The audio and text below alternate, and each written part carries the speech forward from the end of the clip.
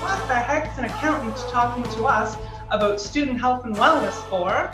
They have the things available that they need, but they're not understanding why they should approach it. And we need partnerships. And we need partnerships with teeth. Sort of feel like we're part of a collective community that is really fosters well-being and health.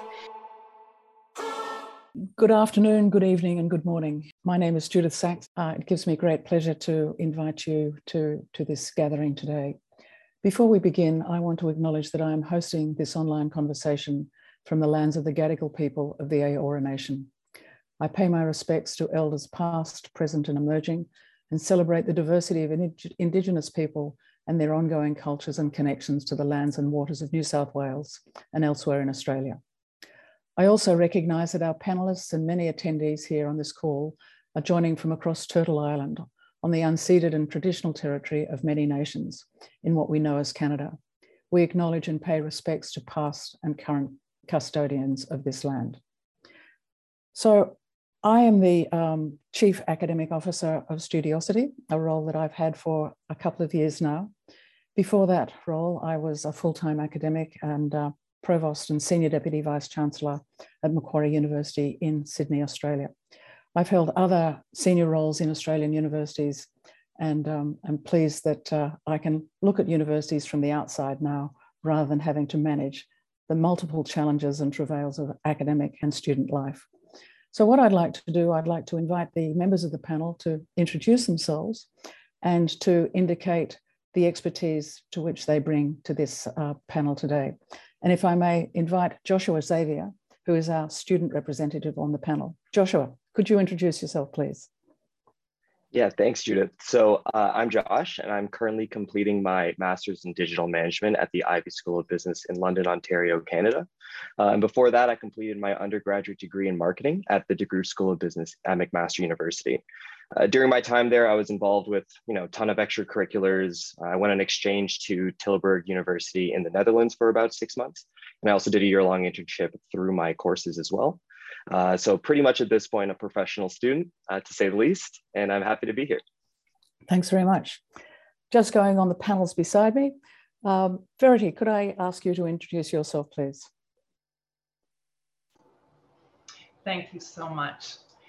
So my name is Verity Turpin, and I am Vice Provost Student Affairs at Dalhousie University. I am located in Halifax, in Nova Scotia, and I am here on the land of Mi'kmaq. In Dalhousie, which is the university obviously that I work with, we are located in the ancestral and unceded territory of the Mi'kmaq. We are all treaty people. Land acknowledgements are only a small part of the cultivating strong relationships with First Peoples. Acknowledging territory and First Peoples should take place within the larger context of genuine and ongoing work to forge real understanding and to challenge the legacies of colonialism. I would also like to acknowledge the histories, contributions, and legacies of the African Nova Scotian people and the communities who have been here in Nova Scotia for over 400 years. My pronouns are she and her. And so I have been working in student affairs for over 20 years. I'm sure everyone's looking at my CPA behind my name and thinking, what the heck is an accountant talking to us about student health and wellness for? And so the last 10 years of my career has really been focused on supporting students, and particularly in the areas of looking at health and wellness systems and clinics, service delivery, and that larger concept of student wellness, and looking at the social determinants of health. How can we align our university policies and resources and decision-making around that larger context of student health and well-being? Thank you. Thank you, Vicky. Andrea. Thank you. I'm really privileged and thrilled to join this wonderful panel today to talk about student well-being, a topic near and dear to my heart.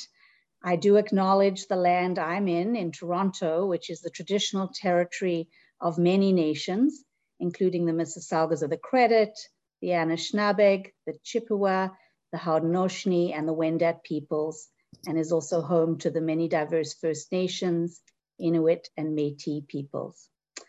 So I'm a psychiatrist by training, and I work in the hospital sector. I was very invested in the area of early intervention for a long time for young people presenting with new onset symptoms of psychosis and bipolar disorder. And over the last 8 years, I've been engaged in work in student mental health at the University of Toronto, where I'm the Director of Psychiatric Care for our largest campus, one of 3 campuses, where we support about 66,000 students on the St. George campus. And currently I'm involved in a very fascinating overhaul of our mental health on campus. It's a student mental health redesign project, and I'm the clinical lead for it. And I've been doing the work for the past 6 months, and it's being extended into the new year. And this has a presidential and provostial mandate to really look at overhauling services, to provide really timely and easy same-day access for students, to have co-design. And I'm thrilled that we have a student on our panel today. It's great to have you here, Joshua, in all we do, to really look at the umbrella of student, staff, and faculty wellness in terms of an entire healthy campus, to focus on some redesigning of our spaces, to really give the credibility and the respect that the wellness spaces deserve for our students, to look at partnerships. This is a specific area of my interest, partnerships with the acute care system to support students, not just in their well-being, but when they become significantly ill, and how we actually can't do that alone. And so we are partnering with our neighboring hospitals in that, and to really focus on shifting the culture to a culture of caring. So I'm thrilled to be here. Thank you, Judyth. Thank you very much, Andrea. And Professor Anne Duffy, if I may invite you. Anne has participated in a few of these for us, and I'm #1 fan of Anne and the work that she's doing, and in particular the research she's doing. So Anne, over to you. Thank you, Judyth. That's a huge endorsement, and it's a pleasure. I'm here because I think the work that we're all doing is so important, and we really thank everyone for coming. I was going to say this evening, because I'm actually at the University of Oxford at the minute. I'm a visiting professor here, but I'm a professor in the Department of Psychiatry at Queen's University in Kingston, and I've just taken over as the acting head of a relatively new division of our department dedicated to student mental health. And that division was really struck because there was a recognition where student wellness sits on the university campus, and we could really benefit, I think, from drawing on the academic experience of the university in terms of developing resources and care pathways to support students, and really understanding what it is that students need and why, and how can we help. And so I'm an academic psychiatrist by training, and I'm just really delighted to have, well, for 20 to 25 years, I've been studying the onset of mental disorders in young people at familial risk. And then more recently, over the last 5 years since I joined Queen's, I've focused my work as well on student mental health. And together with students, we've partnered and we've launched a study that I'll be talking a little bit later about, which we've branded You Flourish. And it's really to understand what students need in order to really succeed and flourish whilst at university. So I'm really excited to be here, and thank you for the invitation. Thank you, Anne. And before I start some questions that we've already put to the panel, could I invite participants to put your questions in the Q&A section of your screen, not in the chat section. And I'll be visiting the Q&A section from time to time, and I will bring up the questions. And I also want to thank the people from a number of universities who've submitted questions prior to the session today. So thank you for taking time to do that. So Josh, I'm going to throw the ball to you for the first question. And I think it's really important that we demonstrate our acknowledgement of that what we do in universities is pretty much directed towards students, but also towards continued social good. So Josh, your question is, for a number of years, those of us working in universities have observed an increase in student stress and anxiety. But it goes without saying that the last 18 months have been incredibly tough. To what extent has the pandemic caused increased anxiety and stress for you and your peers? Yeah, I mean, looking back over the past 18 months, I would say it's twofold. I think being a student right now, there's a current state amount of anxiety and stress, but there's also a bit of a future state.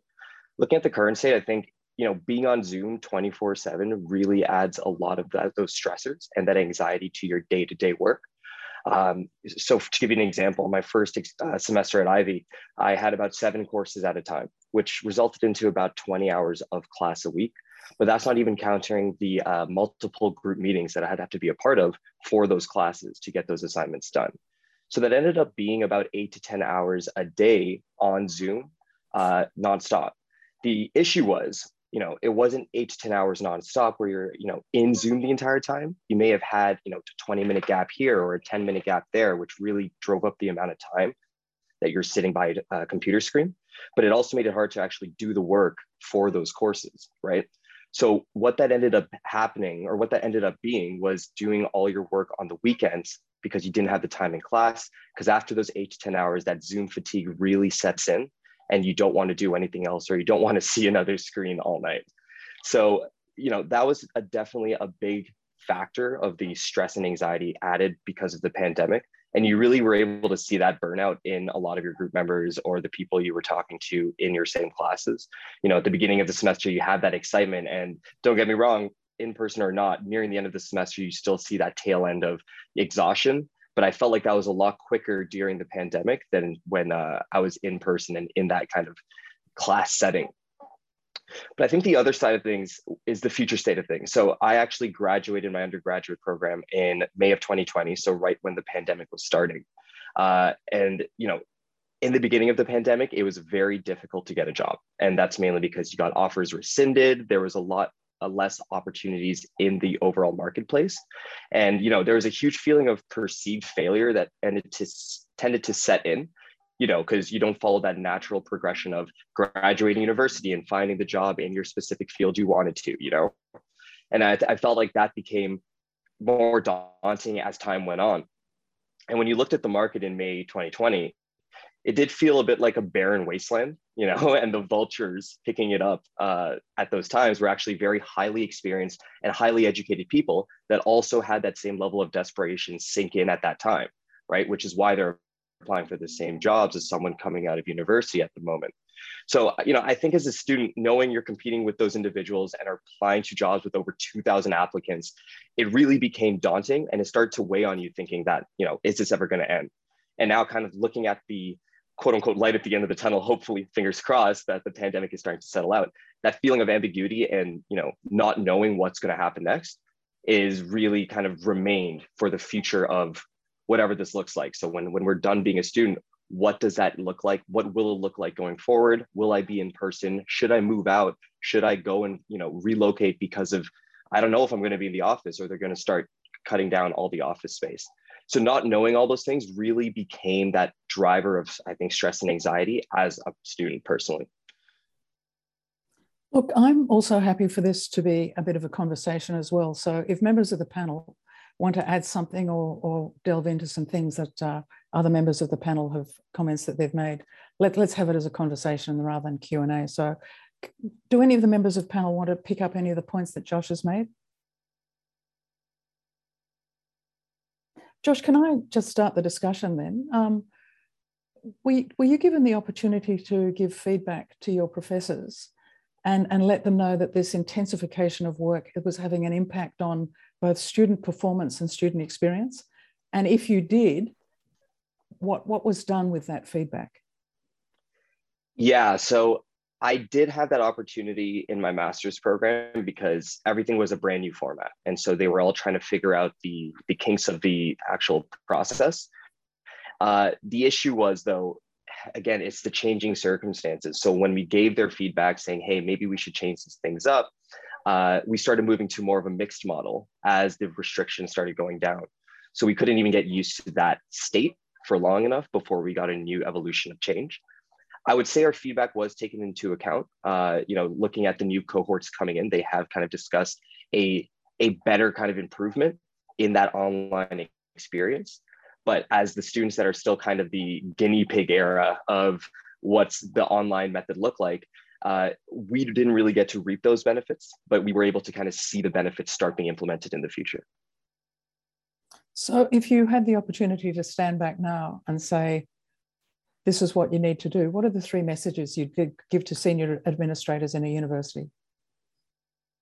Yeah, I think limiting the amount of time we would need to be on Zoom would be probably the biggest thing. And I know that's easier said than done. I mean, you have to still teach classes. And I know a lot of professors did start trying different things, but if we can kind of create this synchronous and asynchronous culture that allows us to do the work on our own time, and that way saves us time on Zoom, I think that would be a huge driver. That would be one.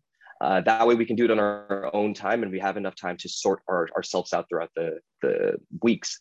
I think another big factor would be consistency in the routine. I think there was a lot of changes in time because professors had to go to classes. I mean, if this was in person, professors would go from one class to another, right? And therefore, there would be a little bit of a buffer time for the students.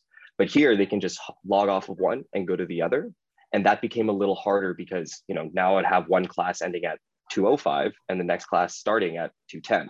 And that became a little bit of a concern. So I would say keep into account that we have to sort ourselves out between classes, creating those buffer times. And I guess the final one would be really leveraging that online sphere. Some professors did. They really try to make that, all right, we're in a digital space. Let's do some more digital first solutions. But if every professor can kind of look back and say, okay, well, now that we're in a digital space, do we have to do this lecture style learning? Or can we start pivoting to more of an interactive based type of learning because we now have more tools and resources that students are familiar with that can now be, implemented into our classrooms. When you're in the in-person environment, I mean, it's harder to say, hey guys, we're all in the same room, pull up your computers and do this, right? It doesn't make as much sense as much as a discussion does. But in Zoom, when you're doing things like participation and contribution and those kind of things, raising your hand is very different from the contributions in class when, you see the enthusiasm, there's body language as to why someone's raising their hand. So those would be my 3 main points, I think. Thank you. I hope we've got some administrators that can hear that advice.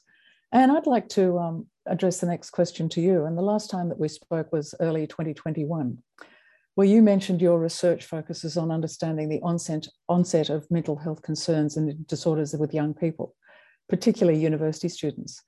How have things changed in the last year, and in what ways is COVID-19 continuing to impact students' mental health? Well, thanks very much for that question, Judyth. And I thought a picture is worth 1,000 words, so to speak. So I just wanted to take a few minutes to provide you with an answer to that question. So as mentioned, in 2018, so prior to the pandemic, we launched research at Queen's with support from the Rossi Family Foundation and CIHR. And what we did was we decided to start up a conversation with Queen's students, and we worked and partnered with students across every single aspect of the project. So in the design and how to actually reach out and engage students to come and have a conversation with us. And this was going to be a back and forth conversation. So we would capture students' voice as they started university, and we would ask them to walk with us or take us along with them in their university journey. And this was through an electronic biannual student survey. And it was getting at some of the aims of all of the white papers that said, look, we need some really reliable data to capture the student voice, to understand what the need is, what's happening, and what might work and for whom. And so that was the start of the You Flourish Student Wellbeing Research Survey. And since 2018, you can see here that was cohort 1 of first-year students coming in. We captured almost 60% of all first-year students at Queen's in this conversation and have followed them forward through the pandemic. And then in subsequent years, we've also engaged students or invited students to come in this conversation with us and to bring us along their journey. And so we have data over the course of the pandemic. And so to answer that question, what's been happening? Well, you can see that what we call screen positive. So these are symptoms now of common mental health concerns. And when we say screen positive, it means that students are reporting symptoms at a level which we would like to assess, so that these are potentially clinically significant levels of symptoms. And you can see that in 2019, 2018, and 2019, prior to the start of the pandemic, there were significant proportion of students who screened positive, around a third for depressive symptoms, but that even increased further coming into school during the pandemic. And the trend is looking like it's trending upwards. And in all of these cases, females tend to report higher symptom levels than males. So you can see anxiety, levels of anxiety symptoms have also increased for a higher proportion of students, and also sleep problems. And Josh, this comes to what you were saying too, is students were telling us, we're having a really hard time here because our classes are going all different hours of the day. Our day has expanded. We have much less time to balance things and to get involved in hobbies and recreation. And we have very limited time to connect with our peers. And self-harm also increased, as you can see, over the course of the pandemic in both males and females, as well as suicidal ideation. When we look at these outcomes at the end of the first year, because this is a biannual survey at the beginning and the end of the first year, and we compare the risk of these outcomes in the pre-pandemic cohort of students versus the pandemic cohort, you can see that in every case, there was a much higher risk of students screening positive for anxiety, depressive symptoms, and sleep problems, as well as self-harm. Now, students also told us, and maybe I'll leave this for later, but they also told us about particularly what was bothering them in the pandemic. And maybe I'll just stop there. Look, thank you for that, Anne. And there's a question here from Stephen McNiven, and Andrea or Anne can answer this. What strategies can Campus Health Centre use to draw in community-based services to collaborate and coordinate care? Andrea, do you want to make a start with that, and then Anne can add to it? Sure. It's hi, Stephen. It's a great question. You know, we've been grappling with this at the University of Toronto because we realize while we're very dedicated to addressing the mental health and well-being and the continuum of mental health to illness on our campus, we can't do it alone. And we need partnerships, and we need partnerships with teeth. A lot of the issues we face are really broader than the university. They're public health issues, they're community issues. We had an access issue and a service issue prior to the pandemic in terms of mental health access for youth. We know that from data, actually from ISIS and a colleague of mine, Paul Kodiak, that in a 10-year span, there's been a 66% increase of transitional youth, which would mostly be post-secondary students, using the emergency department as their first point of access, which is not a very holistic and a warm way to meet the mental health system in a first appointment.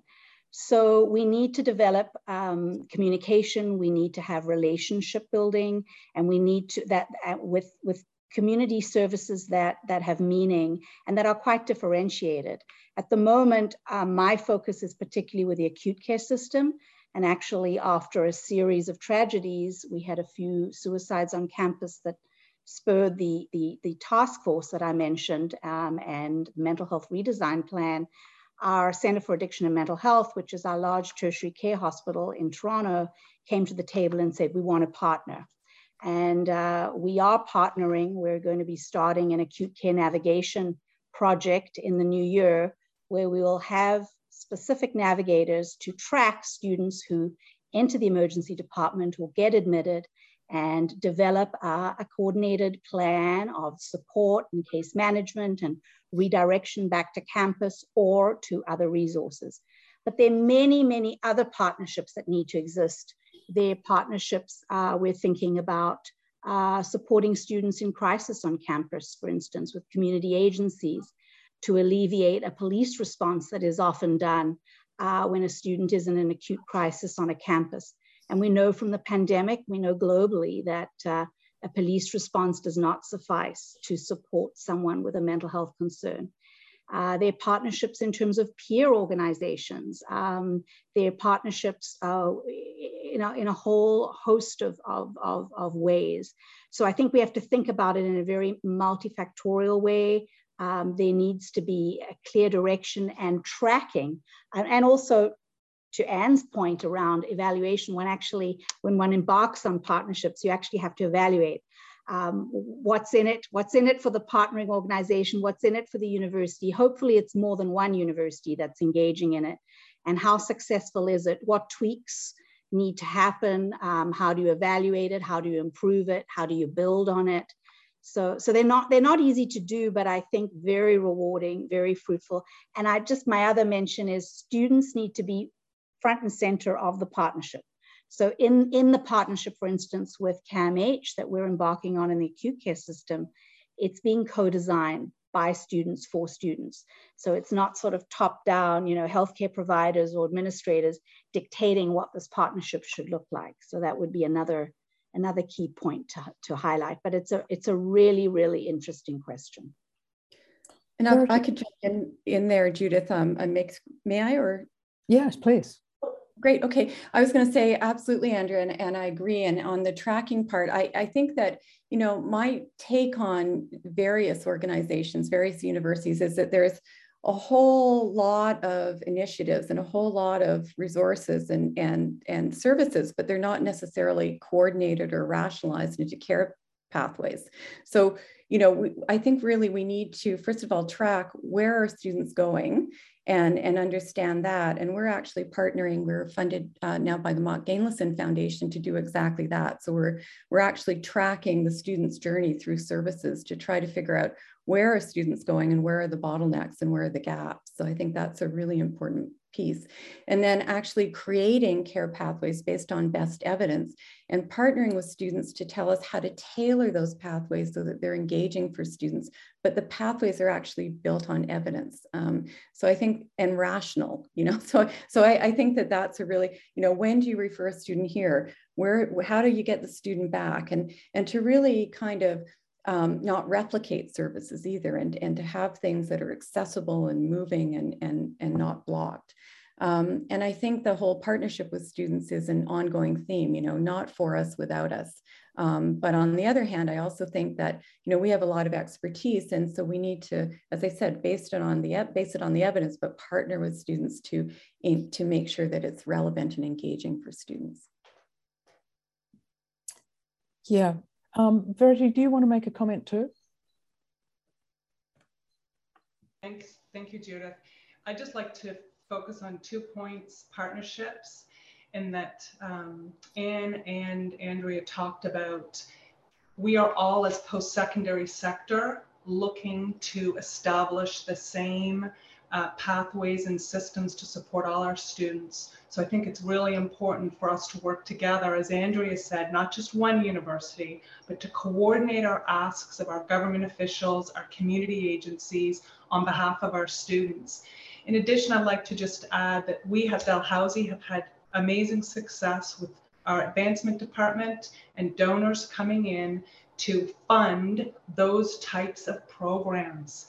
And so when these are compelling projects that your advancement departments will probably just love when we package them together, like Anne talks about, using evidence and solid rationale to why these things are going to improve our outcomes and our supports for students. So it's about being innovative and about how do we fund these amazing projects, but also making sure that we make sense when we go to our provincial partners and we make a coordinated ask.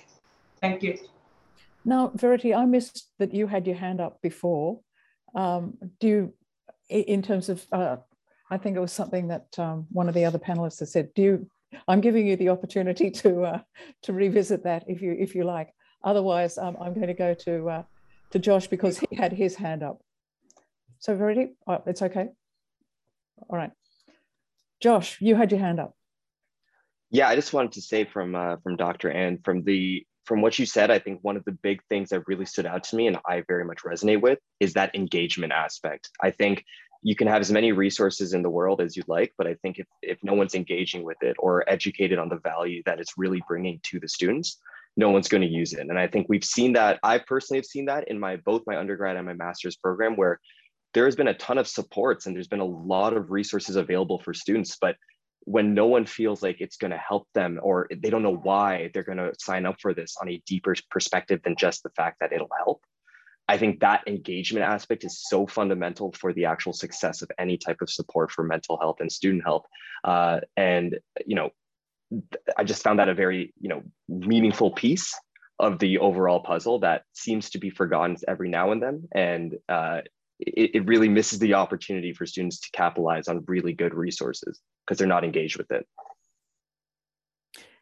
Josh, is it that they're not engaged with it or they don't know it's available? And either answer gives a different response. So can you just give us a sense of, is it lack of knowledge or fear of actually making the step to go forward to try to resolve your issue? Yeah, I mean, it's tough to generalize on, you know, what exactly might be the case for these resources, but I find when it's a lack of knowledge, at least in the circles that I've been around, when it's a lack of knowledge, it tends to spread word of mouth, right? If someone has taken that leap of faith to try something new and they found it valuable, they will start spreading it to all their friends.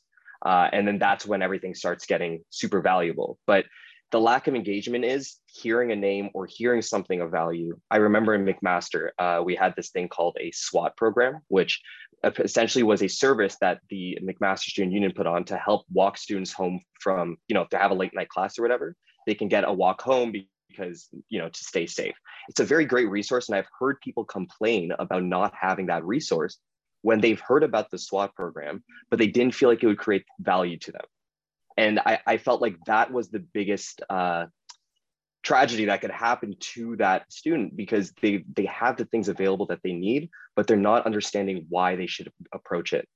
And so I think that is something that can be fixed. And a lack of knowledge can also be something that can be fixed. But it kind of works hand in hand, right? By having to, you know, it's not just educating, but it's also that engagement aspect that I think if someone does not know about a specific resource, you have to do both those parts together versus a step-by-step process. Because, I mean, in the Generation Z era, we have a filter of 15 seconds. If it's not interesting in 15 seconds, we no longer care. And that's unfortunate, but that's why these things need to be done in parallel for the students.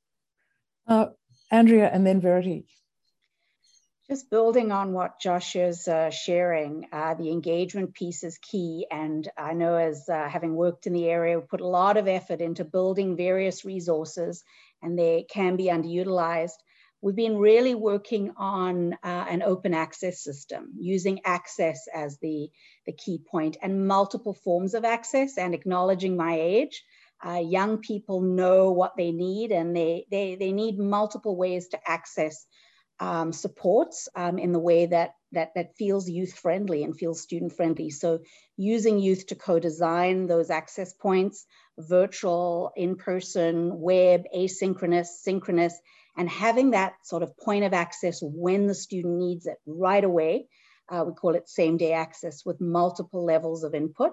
I think is key. The other piece, as a provider and having worked in the area of youth psychiatry for a number of years, I think we have a lot to learn about. We do a lot of things to support what we as providers think people need, and we really need to be listening to the consumer. And in our world, the consumer is the student.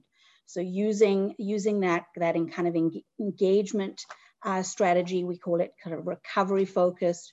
Not worrying too much, you know, I'm trained in CBT and this is what I'm going to deliver, hearing what the student needs, and really meeting the student where they're at in terms of their willingness to engage. Some may come in for a one-off meeting, not really be sure what they want, just help with a little bit of navigation to a support that may not even be in the Health and Wellness Center, and that may suffice. Others need more. So not one size fits all.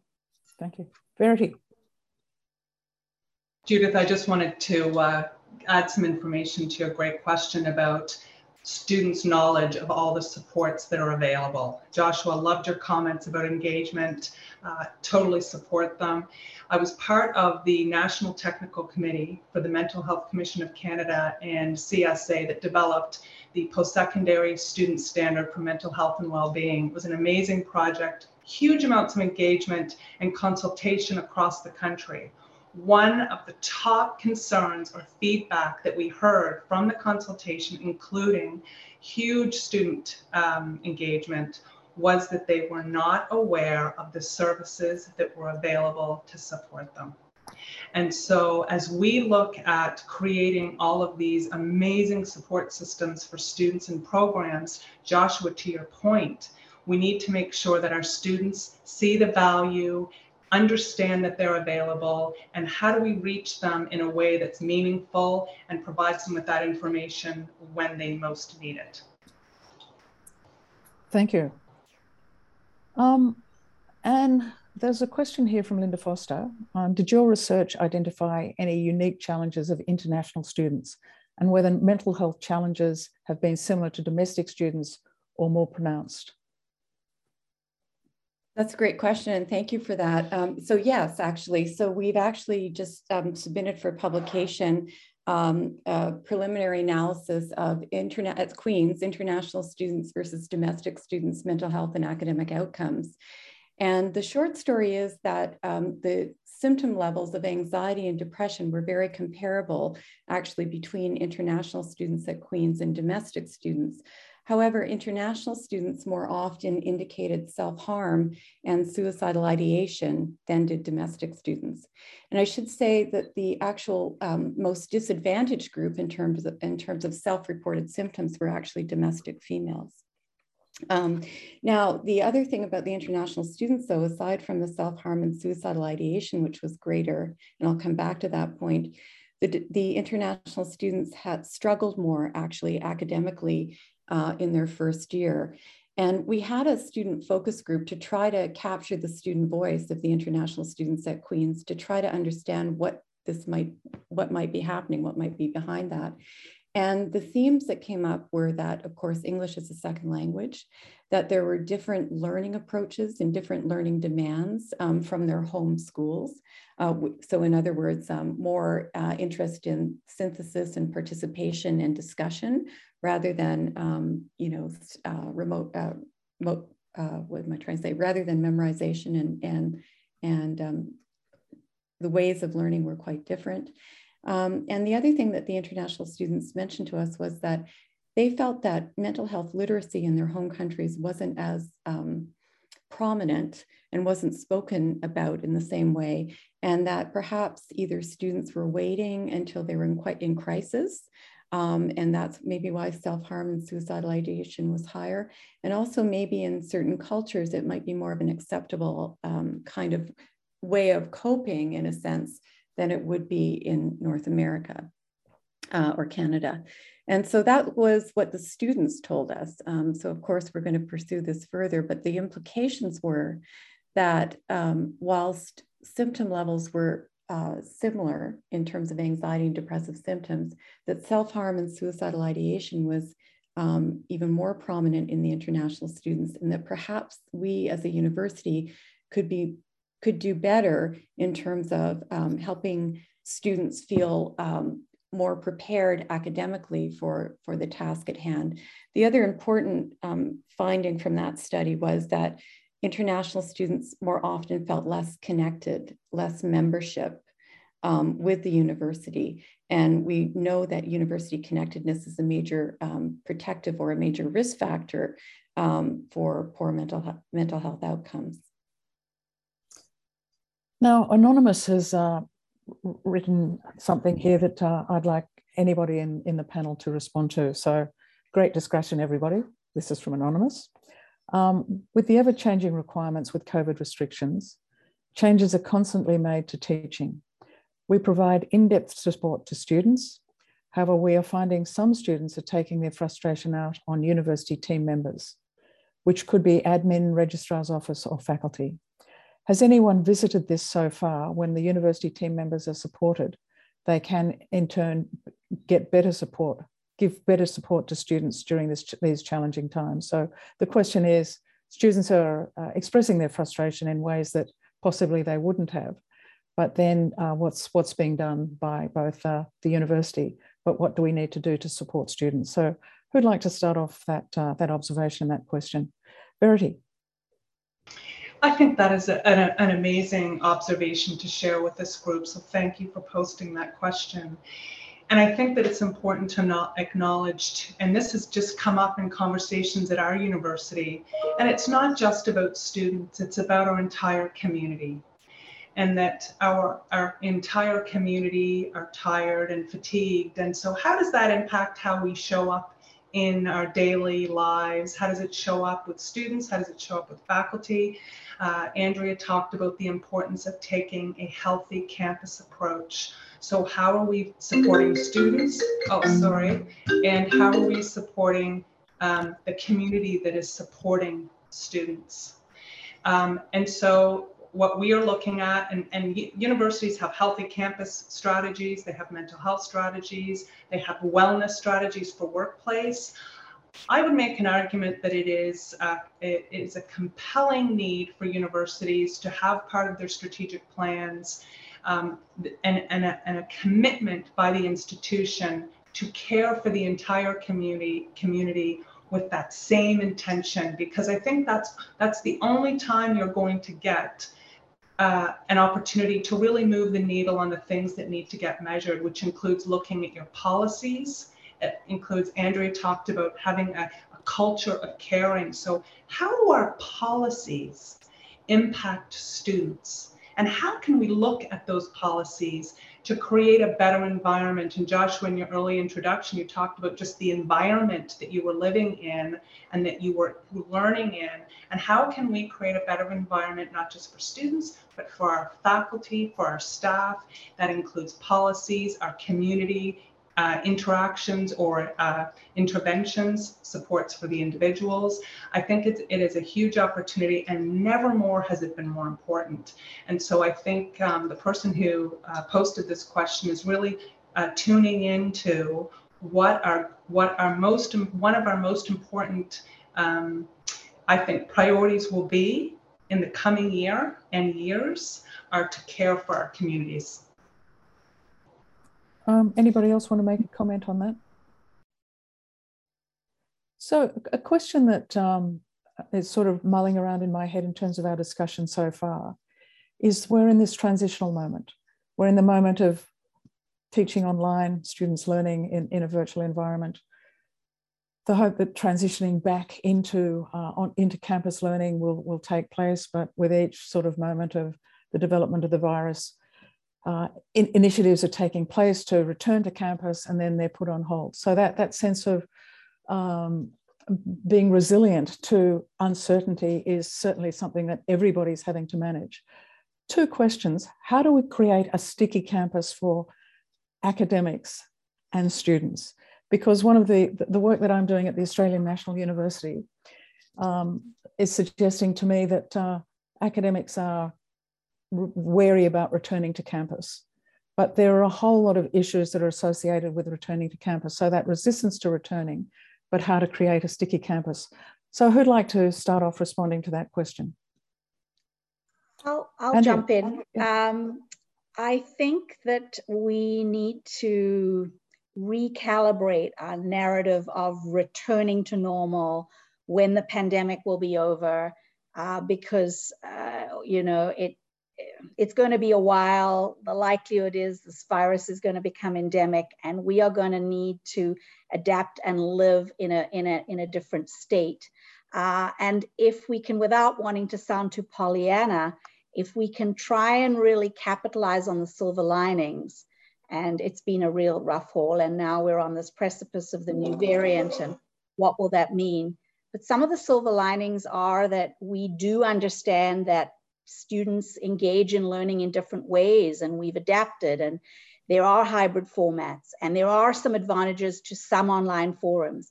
When I think about mental health care delivery as a psychiatrist, we were putzing around for eons saying we needed all these infrastructures to be able to deliver online care. And within the space of 2 weeks, we just did it.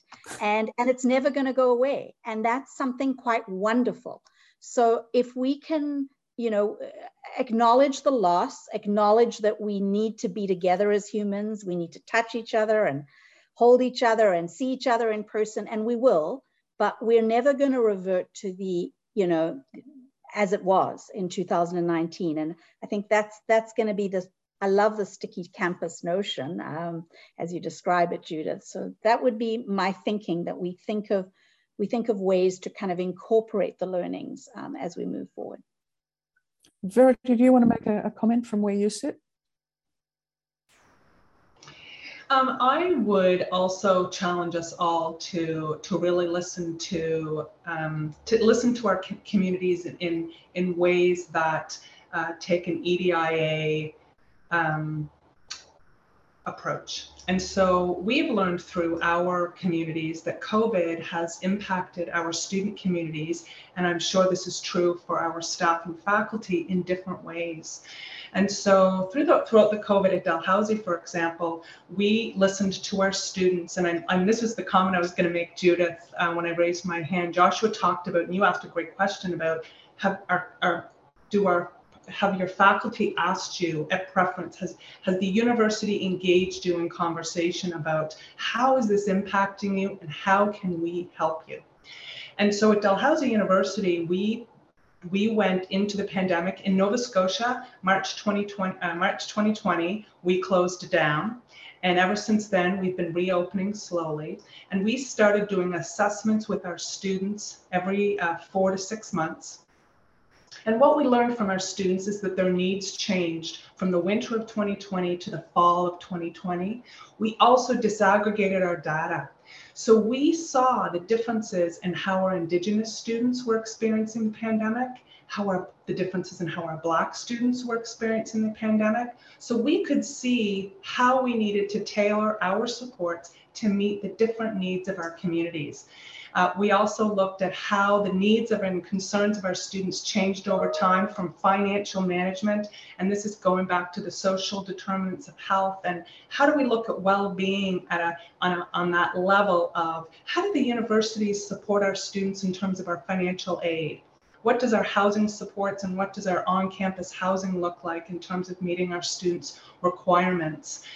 So there's all kinds of different ways that our university needed to and has risen to the challenge. And Judyth, you asked some questions about policy. What happened? Well, at Dalhousie University, and I'm sure other universities across the country did the same thing, we looked at our grading policies and we looked at how could we change how we do things to meet our students where they were. And of course, Joshua talked about sense of belonging and how do we make sure our students can still connect. And that work continues. So one of the things that we've done to really get to how can we best allocate our resources and our priorities is really listening to our community, and particularly in my role as Vice Provost Student Affairs, it's listening to our students directly and then using that information to actually inform decisions and budget decisions by the university. Anne. Yeah, thanks a lot. I just wanted to add that I'm learning a lot here in the UK about compassionate campus and actually what is it and how do we implement it and how do we measure it. And so we're going to be bringing this back now to Queen's, and it's really part of the Mott Gainlison Foundation project that we're doing. And I'll talk a bit more about that. But so compassionate campus is super cool. It's at all levels. So it's talking about sort of a collaborative collective as opposed to an individual competitive environment. And it's about how a way of being and a way of being together, kind of like switching from a neoliberalism kind of philosophy to this collaborative community. And you look at it at all different levels. So it's at the leadership level, at the administration level, at the pedagogy level, so the curriculum level.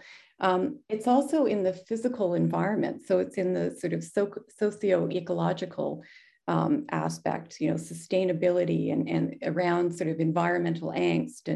And so I think it speaks a lot to, and it's timely given the pandemic, speaks a lot to forming an inclusive and community of shared values. We're all different and we can be from varied backgrounds and varied learning programs, but we all need to sort of feel like we're part of a collective community that is really fosters well-being and health.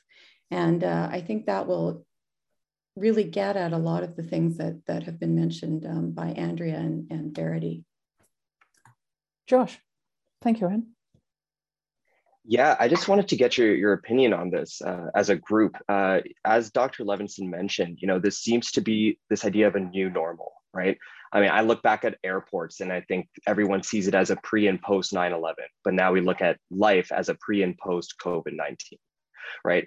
So I'm curious on your guys' perspective, how much of this is a change management kind of approach as well, right? I mean, looking at William Bridges, he wrote a book focusing on managing transitions. And he says how change is an external event, but transitions is an internal event. And that's about leaving those endings of a current state in that transition phase and then moving into a new state, into that new beginning. And there's a whole emotional valence around that, right? When you're leaving the endings, you're kind of shocked, angry, in denial. When you're in that neutral zone, you're confused, you're disoriented, kind of frustrated and skeptical of the new kind of beginning. And then in that new beginning, once you finally accepted that change, you're excited, energized, and ready to take on that new approach. So I'm curious, how much of it is it a change in what these campuses are doing versus how much of it is getting students used to this new idea of the new workplace or the new environment? Well, Josh, do you want to come and sit in my chair? No, too much responsibility. Great question, though. Who wants to respond to Josh?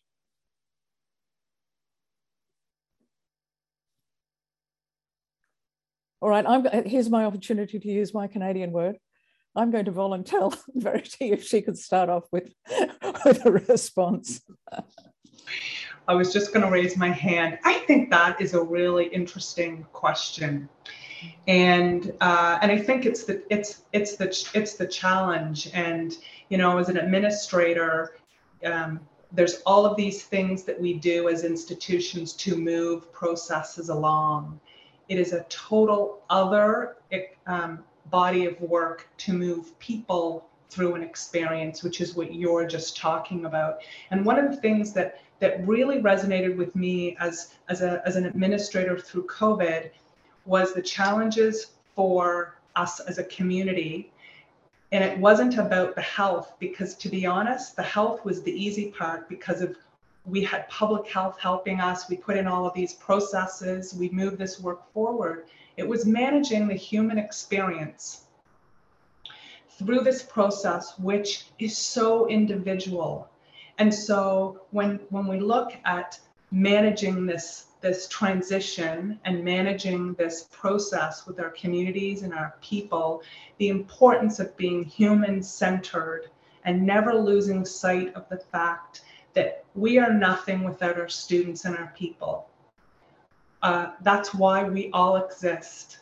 And so, but understanding that, as I said about disaggregating our data, the importance of understanding that pockets and members of our community are experiencing this transition so differently. And we need to listen to that and respond to that thoughtfully and with compassion. That might not have answered your question directly, but it was my best shot at it, Joshua. No, it definitely did. Thank you. Anne or anyone else want to make a comment? Look, moving on then. So many thoughts sort of whirring in my mind, and I love the way, I agree with all you've said, Verity. I love the way you framed it, Josh. It's really, really interesting. I mean, I think that, again, the pandemic has, intensified these issues that existed prior, but it's brought them to the forefront. So, we've had a system, a fractured mental health system in Canada prior to the pandemic. It's now, it's brought it sort of central. There were various inequities, and they are heightened. And so Verity's outlining how this has very differentially affected more marginalized members of our society, and we need to have even more understanding, compassion, caring moving forward. So it's not so much getting used to, it's actually keeping our foot on the gas pedal and actually, driving the agenda that the pandemic has, afforded us. I mean, again, not trying to be a Pollyanna, there's just so much loss. People have lost loved ones, so many lives. I saw one of the questions that was framed was around, sort of what's going to be the future psychological impact of the pandemic. And, none of us really know. There's a real biologic impact just in the disease itself. People are struggling with neuropsychiatric sequelae, all sorts of long-standing kind of illness moving forward. But I think it affords us a real energy and a real moral imperative that we tend to sort of move to being complacent as human beings, and we can't be. And I would agree with that. Actually, I think it's been very stressful, in some cases tragic. My own mother passed away as a kind of indirect result of this. But on the other hand, I would say it would be not for naught if we don't use it as an opportunity. And these problems were there before, and now they're amplified. So it's a chance to really do the right thing, I think. In terms of the questions that people sent in earlier, the themes of burnout and stress for both academics, professional staff and students was a common theme. How do we identify when people have burnout or are experiencing stress, and what interventions do we need to put in place to help obviate and then manage that burnout and stress? And while you're thinking, somebody has asked the name of the book that you mentioned, Josh, by William Bridges. Yeah, the book is called Managing Transitions. I'll put that in the chat as well. Okay. And then Verity, somebody asked the name of the study that you mentioned. I'll find it. But who wants to? Is it the mental health standard? Is that the reference? Yep, I think so. I'll put it in the chat. Yep. Okay. Thank you. So who wants to give a response to the idea of burnout and stress? And this probably will be the last bit of the discussion, because as we know, time flies when you're having fun. I can maybe start a bit and maybe reverse a bit and then start. And that is, I think about how can we help in kind of different ways. So if we think about universal kind of mental health promotion, one of the things that we're doing, and it's with the Mott Gamelison Foundation, is we've developed a digital online comprehensive mental health literacy course tailored for targeting university students, understanding the determinants of mental health. Well, actually, even understanding, well, what do we mean by mental health? What do we mean by well-being? How do we define those? And looking at it from multiple disciplines, from theology, from humanities, from medicine, from psychology. And what do we know is important in terms of the determinants? And how can we, how can students help themselves and cope with stress and really succeed in whatever way they want to succeed, setting their own goals. And we use techniques such as self-reflection and active problem solving and group assignments to really consolidate that learning. And so I think universal mental health literacy can be really effective. And we did that in a reverse mentorship approach with students again. So in partnership with students to try to capture and engage students in the course. Other things that we're doing actually, both guided and unguided, is providing digital resources now that we're in the digital world, to give more access and to really help students with common problems. So regulating sleep, managing stress, healthy coping strategies, mindfulness. What do we mean by that? The green movement, getting out in nature, the GLAM movement, so garden libraries and museums, and really, helping students give themselves permission and the tools to strike a healthy study-life balance and to connect and take time to connect with their friends and peers.